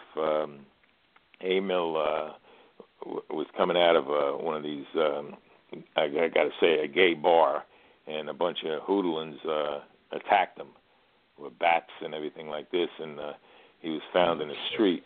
Yeah, he was knocked unconscious. His head was split open, and he was in the hospital for about a month. And his stepson, Louis, who actually became a little bit more than a stepson after a while. They were very, very, very close. He took care of him, almost for the rest of his life. Ever since then, Emil started losing it a little bit more and more and more, and you could see it. Yeah, you could see it. We visited him in a nursing home one time around, I guess it was around Thanksgiving. We all went up there, Ring 8 at the time, and we went up there, and I think Daniel Jacobs was with us too. He was only a young pro at the time, and we celebrated with him. But the thing was, I don't think he even knew he was who he was, and they showed films of him on this TV screen. When did he die? It was about 2 years ago. Oh no, he died quite a few years ago. I'm trying to think. I think it was 2013. Yeah, 2013. He was like 75 years old. But he was inducted into the New York State Hall of Fame, International Hall of Fame, New Jersey Boxing Hall of Fame. But like I said, he was he was such a nice guy. I'd be emceeing up there, and I'd be introducing people, and I'd look over to one table, and there he is playing with kids, sparring with kids and everything like this, or laughing, making jokes, and then next thing I know, he's at another table doing the same thing. I mean, he was the life of the party. I mean, he was just so good to be with, and it was a shame the way he passed away, and when he did, Ring 8 called me up, and so did Louis, his stepson. He asked me if I would do the eulogy and the 9 count for him at his funeral, which I did, and then Ring 8 wanted me to do it at their meeting, and then we got a tombstone for Emil, because when he was buried, they couldn't afford it, so we had to go out and get one. And this is months later, and I did another one, for him. And I remember Juan Laporte, he was there, and he actually was trained by Emil Griffith, very very close. And I seen Juan's face. I mean, his face was like he lost like his father. I mean. Very, very sad, very sad time, and Louis took it very badly too. I mean, because he was with him. Great trainer from Totowa. Yeah, well, Lou Duva. I mean, he died a couple of years ago, and I had hate to say I did his eulogy too, but he started back in the 1930s. I mean, he was actually a bucket boy, a spit bucket boy for his brother Carl. Back in the 30s, and then around 1938, he actually fought his first sanctioned bout. When I say sanctioned bout, he did fight smokers before that, in back of bars and everything like this. You get 2 young kids out there, and they would bet, who would win and stuff like this, or the older people. But he fought his first sanctioned bout in 1938, which he lost. But 2 years later, he won. I think it was the 147-pound Diamond Glove title in Paterson, New Jersey, at Hascup Stadium. He turned pro in 1942, but he had an up and down career. He was nothing to even write home about. But his main thing was being a manager, and a trainer. I mean, I don't say he was the greatest trainer in the world, but he would motivate like his fighter. More than anyone. I mean, he became very close friends with guys like Rocky Marciano, and he really liked guys like Holyfield and Pernell Whitaker and Meldrick Taylor. I mean, he'd be in the corner. If they're ready to quit, he'd be yelling and screaming at them, and he'd motivate them so much that they'd rather go out there and fight their opponent than sit in the ring, sit in the corner with Lou. I mean, Lou was, he was inducted into, the International Boxing Hall of Fame and New Jersey Boxing Hall of Fame, and like I said, he used to have fights in Gladiators Arena in Totowa, and he really wasn't making it. Yeah, he really wasn't making it there. And then back, I guess, in the late 70s, early 80s, he decided to go to Ice World in Totowa. And that's what it took off. He started getting bigger fighters. He went to the Olympic Games, I guess, in '84. He came back with a host of Olympic medalists, including Holyfield and Whitaker and guys Breland. I mean, guys like that. And his career just took off, and and when I say his career, his sons and daughters really helped him out. His son Dan Duva, who died very young. He died of a brain tumor years later, but he was a lawyer. He was the brains. I mean, Lou, he knew people. So between them two, they really branched out. And then you had Dino and Donna and the rest of them, and of course Kathy Duva. That's Dan's wife. She's still involved with main events and stuff like this. So still going. Yeah, it's still going, and she has Kovalov. Kovalov just fought a week or so ago, and I've seen her in the ring. She does a great job, with the boxing. She continued it after her husband, passed. So, Let me like ask you one. You talked about Patterson a lot, and there's always a thing that Lou Costello. How did Lou Costello, the comedian, did he personally start a boxing ring, or did he fund it? But so many fighters came out of that. Yeah, well, to tell you the truth, he had nothing to do with starting the Lou Costello Sportsman Club. The Sportsman Club started around 1970. He was dead in the Lou 50s. Costello died, I think it was 58 or 59. He passed away. I remember the day he passed away because I was walking to school that day, and people weren't the same. They were just reading papers and everything like this, and I'm saying, geez, usually they say hello to me and everything like this, but it looked like something went on that I didn't know about, and so then I just grabbed the paper, and I seen that Lou Costello had passed. It was March 3rd, 1959, that he passed away, and it was terrible. I always say there was 3 Lou's in Patterson. There was Lou Duva, Lou Costello, and this other guy, Lou Cuccinello, who was actually Lou Duva's best friend. I mean, they're the 3 big names that came out of Patterson, New Jersey. Now, Lou Costello claims that he was an amateur boxer back in the day, and even fought as a pro underneath the name of Lou King. Now, I did find a fight for Lou King. He fought Patty Malone, and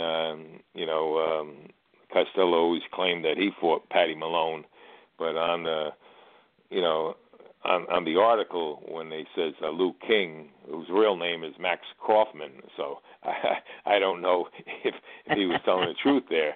It's a lot of detective work. Yeah, so I don't know if he was telling the truth there, but I'll go along with it. Lou King. I think I've never seen a movie where he fought as maybe it was a TV show, or they had Abbott and Costello. I used to watch. Oh yeah. He fights. He loved the fights. I mean, when they have the Diamond Gloves, in Patterson, they had him in from 1933 up to 1950, and from 1940 to I think 48, they had it at Hinchcliffe Stadium, and they had as many as 12,000 people coming to Hinchcliffe Stadium to watch fights. And the fact, and Lou Costello and Abbott, they used to have a skit.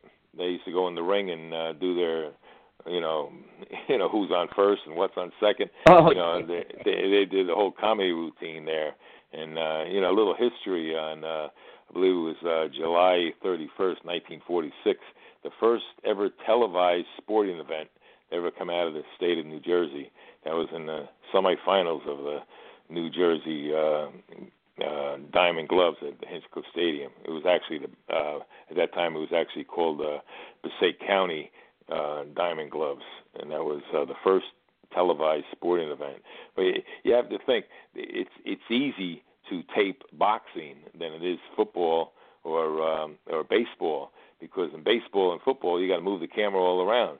In boxing, all you got to do is set up the camera, have the whole ring, and just you can go away from everything, and you're still going to get the fight, So it's pretty easy to do a the Lou Costello ring that lasted so many years, and I think the guy was he had a name like Joe Louis Parham. Was that his name? The guy that ran it. Well, Joe Louis Parham didn't run that thing. He actually had something to do with the Hackensack PAL, but he helped out. Joe Louis Parham is actually the first guy ever to fight Muhammad Ali, Emil Griffith. If you look at Emil Griffith's record, you'll see the name Joe Parham. That's the first guy. And when he died, he actually did the brickwork of my house, in front of my house.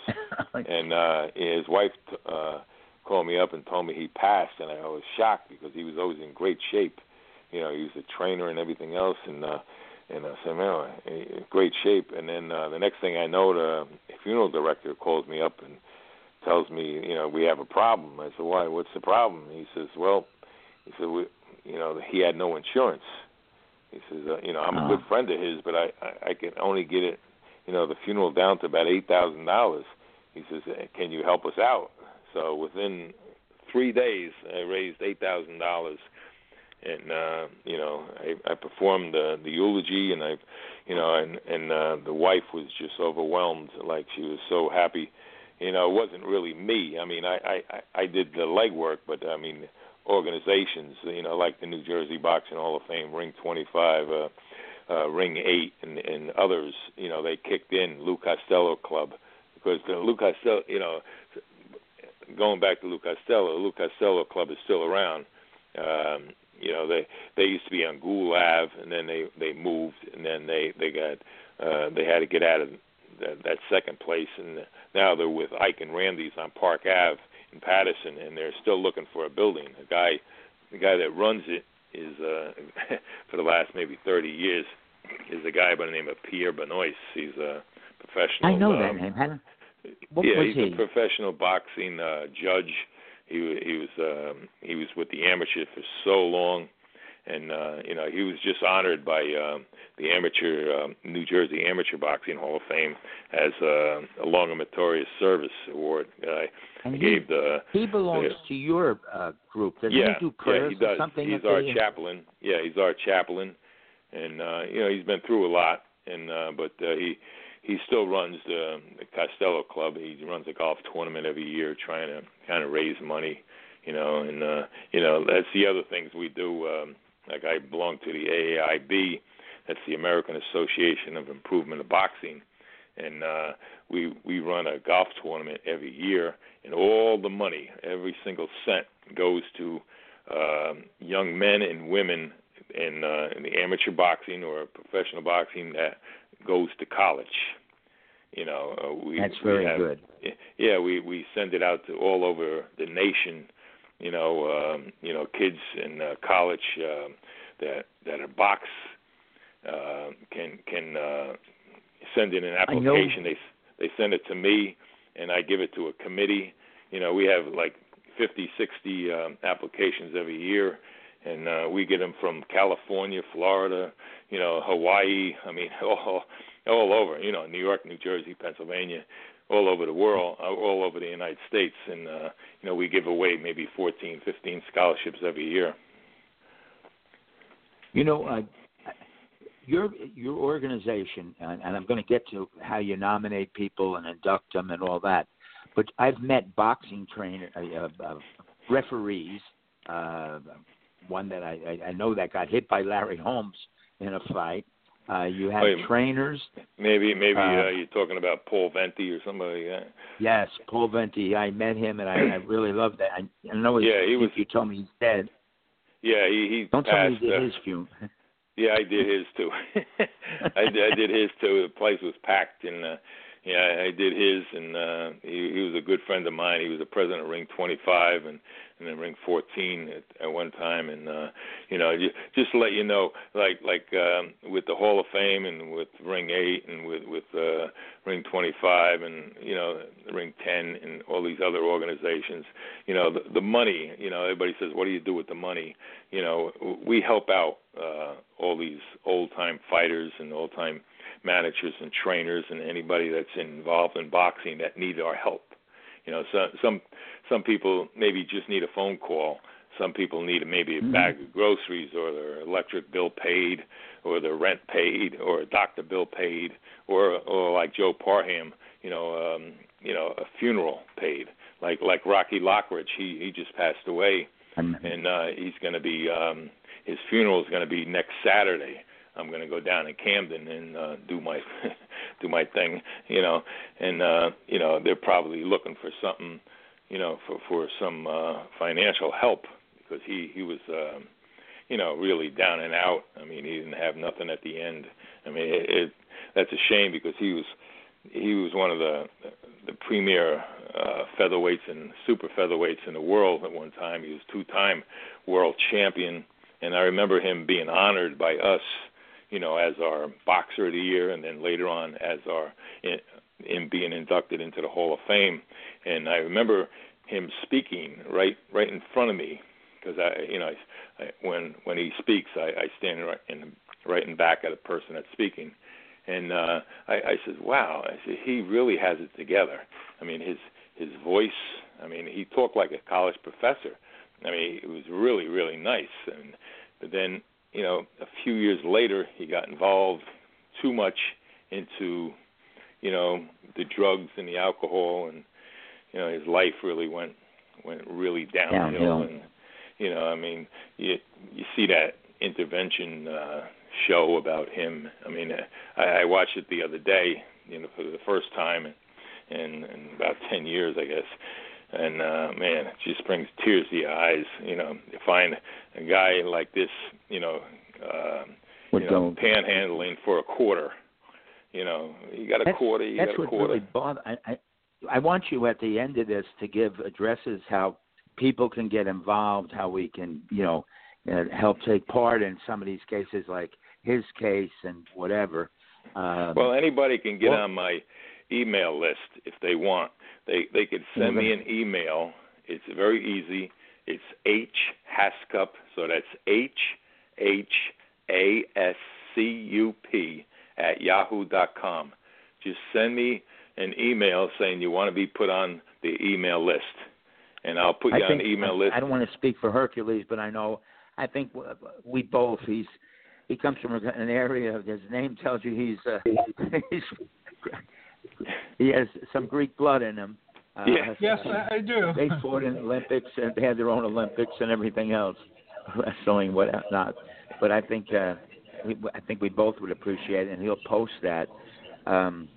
I want you to explain these rings, because I was in one. I don't know if we have one in Sussex County, because one of my I did a whole research thing. If you put down veteran boxing rings, and then just put down Henry Hascup, you'll see. I did a whole research on that, all the rings in the history of, and it's a shame because most of them are defunct now. There's only a handful that's left in the United States. I mean, we had over 100, even in New Jersey. I mean, we had like 10 just in New Jersey at one time. I mean, in Camden, in Atlantic City. I mean, Jersey City. I mean, we had let's see, ring. I'm just trying to think now. Ring 9. Ring 14, Ring 20, Ring 25, Ring 34. I mean, it goes on and on. Now there's only a few left. Like Ring 1, that's a beautiful ring. I mean, they have a clubhouse second to none. If you want to see some memorabilia displayed, that's the place to go to. They have a clubhouse that's 2 or 3 stories high, and they really display it nice. And that was the first ring. That started around 1930s, 1935. And then it went, and then number 2. But the ones that are still involved is Ring 1. Then you got Ring 4. Then you got Ring 8, Ring 10. Then Ring 25. I think it's 44 is left, and there might be a few other ones. I know I'm going to leave out somebody, but I mean. And then you have like the Hall of Fames. You got, New Jersey Hall of Fame, Pennsylvania Hall of Fame, New York State Hall of Fame, West Coast Hall of Fame, California Hall of Fame. You got a bunch of them, and they do their share too. I mean, we all try to help out, these ex-fighters, because, like even Emil Griffith, he was, so great. And then, he's like forgotten. He didn't have a pot to pee in when he died. I mean, he had nothing. That's when I got to tell you that I worked in Trenton, and we had a guy, and I know you're going to know who he is, Ike Tiger Williams. Well, Ike Williams. Yeah, I don't think his nickname wasn't Tiger, but he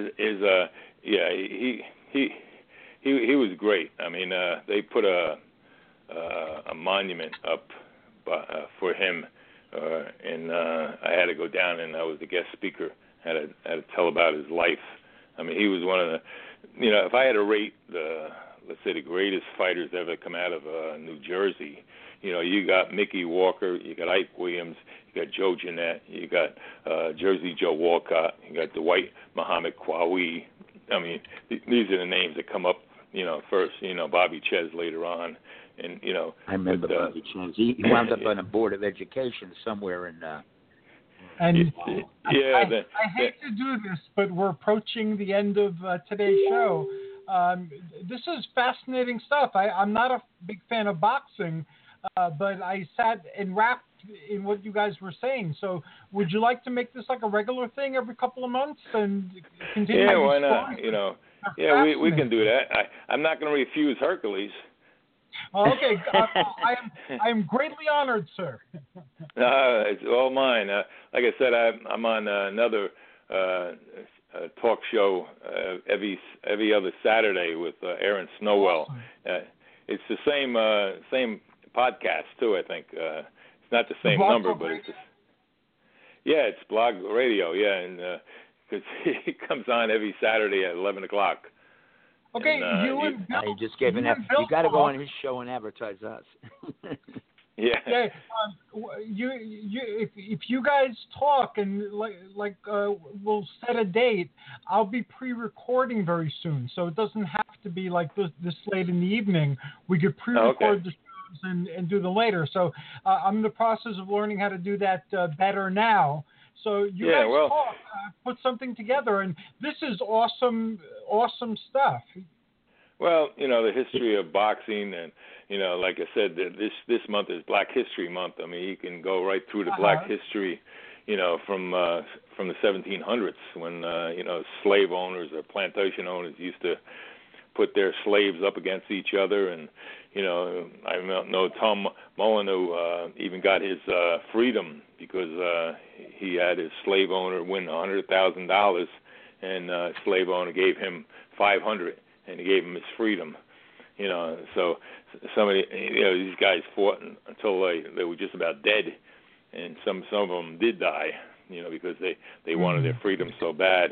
But boxing has a long history in New Jersey. The first ever fight in New Jersey actually happened near Belleville, New Jersey, back in 1821. So that's how far it goes back. Wow. And the first $1 million gate in boxing history actually took place at Boyle's 30 Acres in Jersey City between Jack Dempsey and George Carpentier. Yeah, and that was July 2nd, 1921. And I actually had to give a speech several months ago in Jersey City just about that fight. And, that is awesome. Wow. You had said that people can reach you through an email.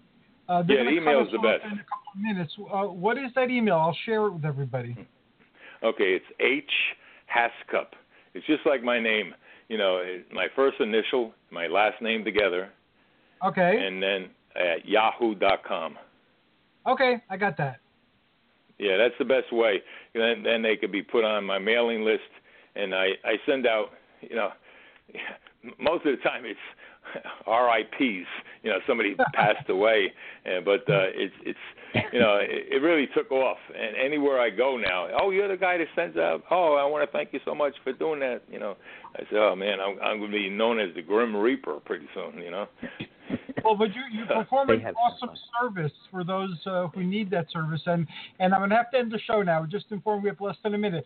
Thanks again, Henry, and Bill. Thank you. You're awesome in finding the most remarkable guests. So we will repeat this again very soon. I'll be in touch with both of you.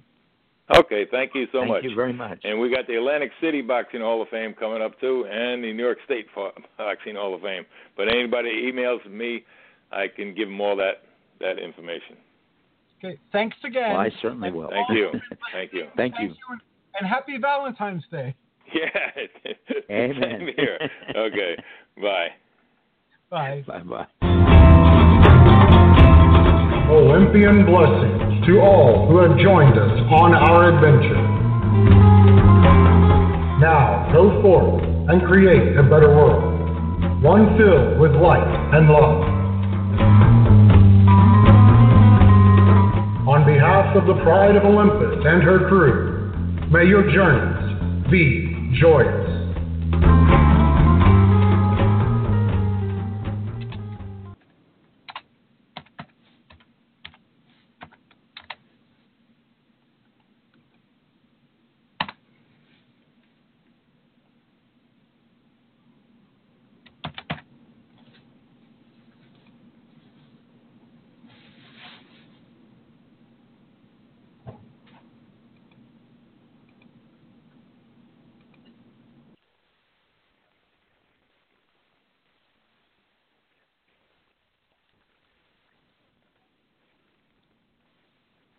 With the Lucky Land Slots, you can get lucky just about anywhere. This is your captain speaking. We've got clear runway and the weather's fine, but we're just going to circle up here a while and get lucky. No, nothing like that. It's just these cash prizes add up quick. So I suggest you sit back, keep your tray table upright, and start getting lucky. Play for free at LuckyLandSlots.com. Are you feeling lucky? No purchase necessary. Void where prohibited by law. 18+ terms and conditions apply. See website for details.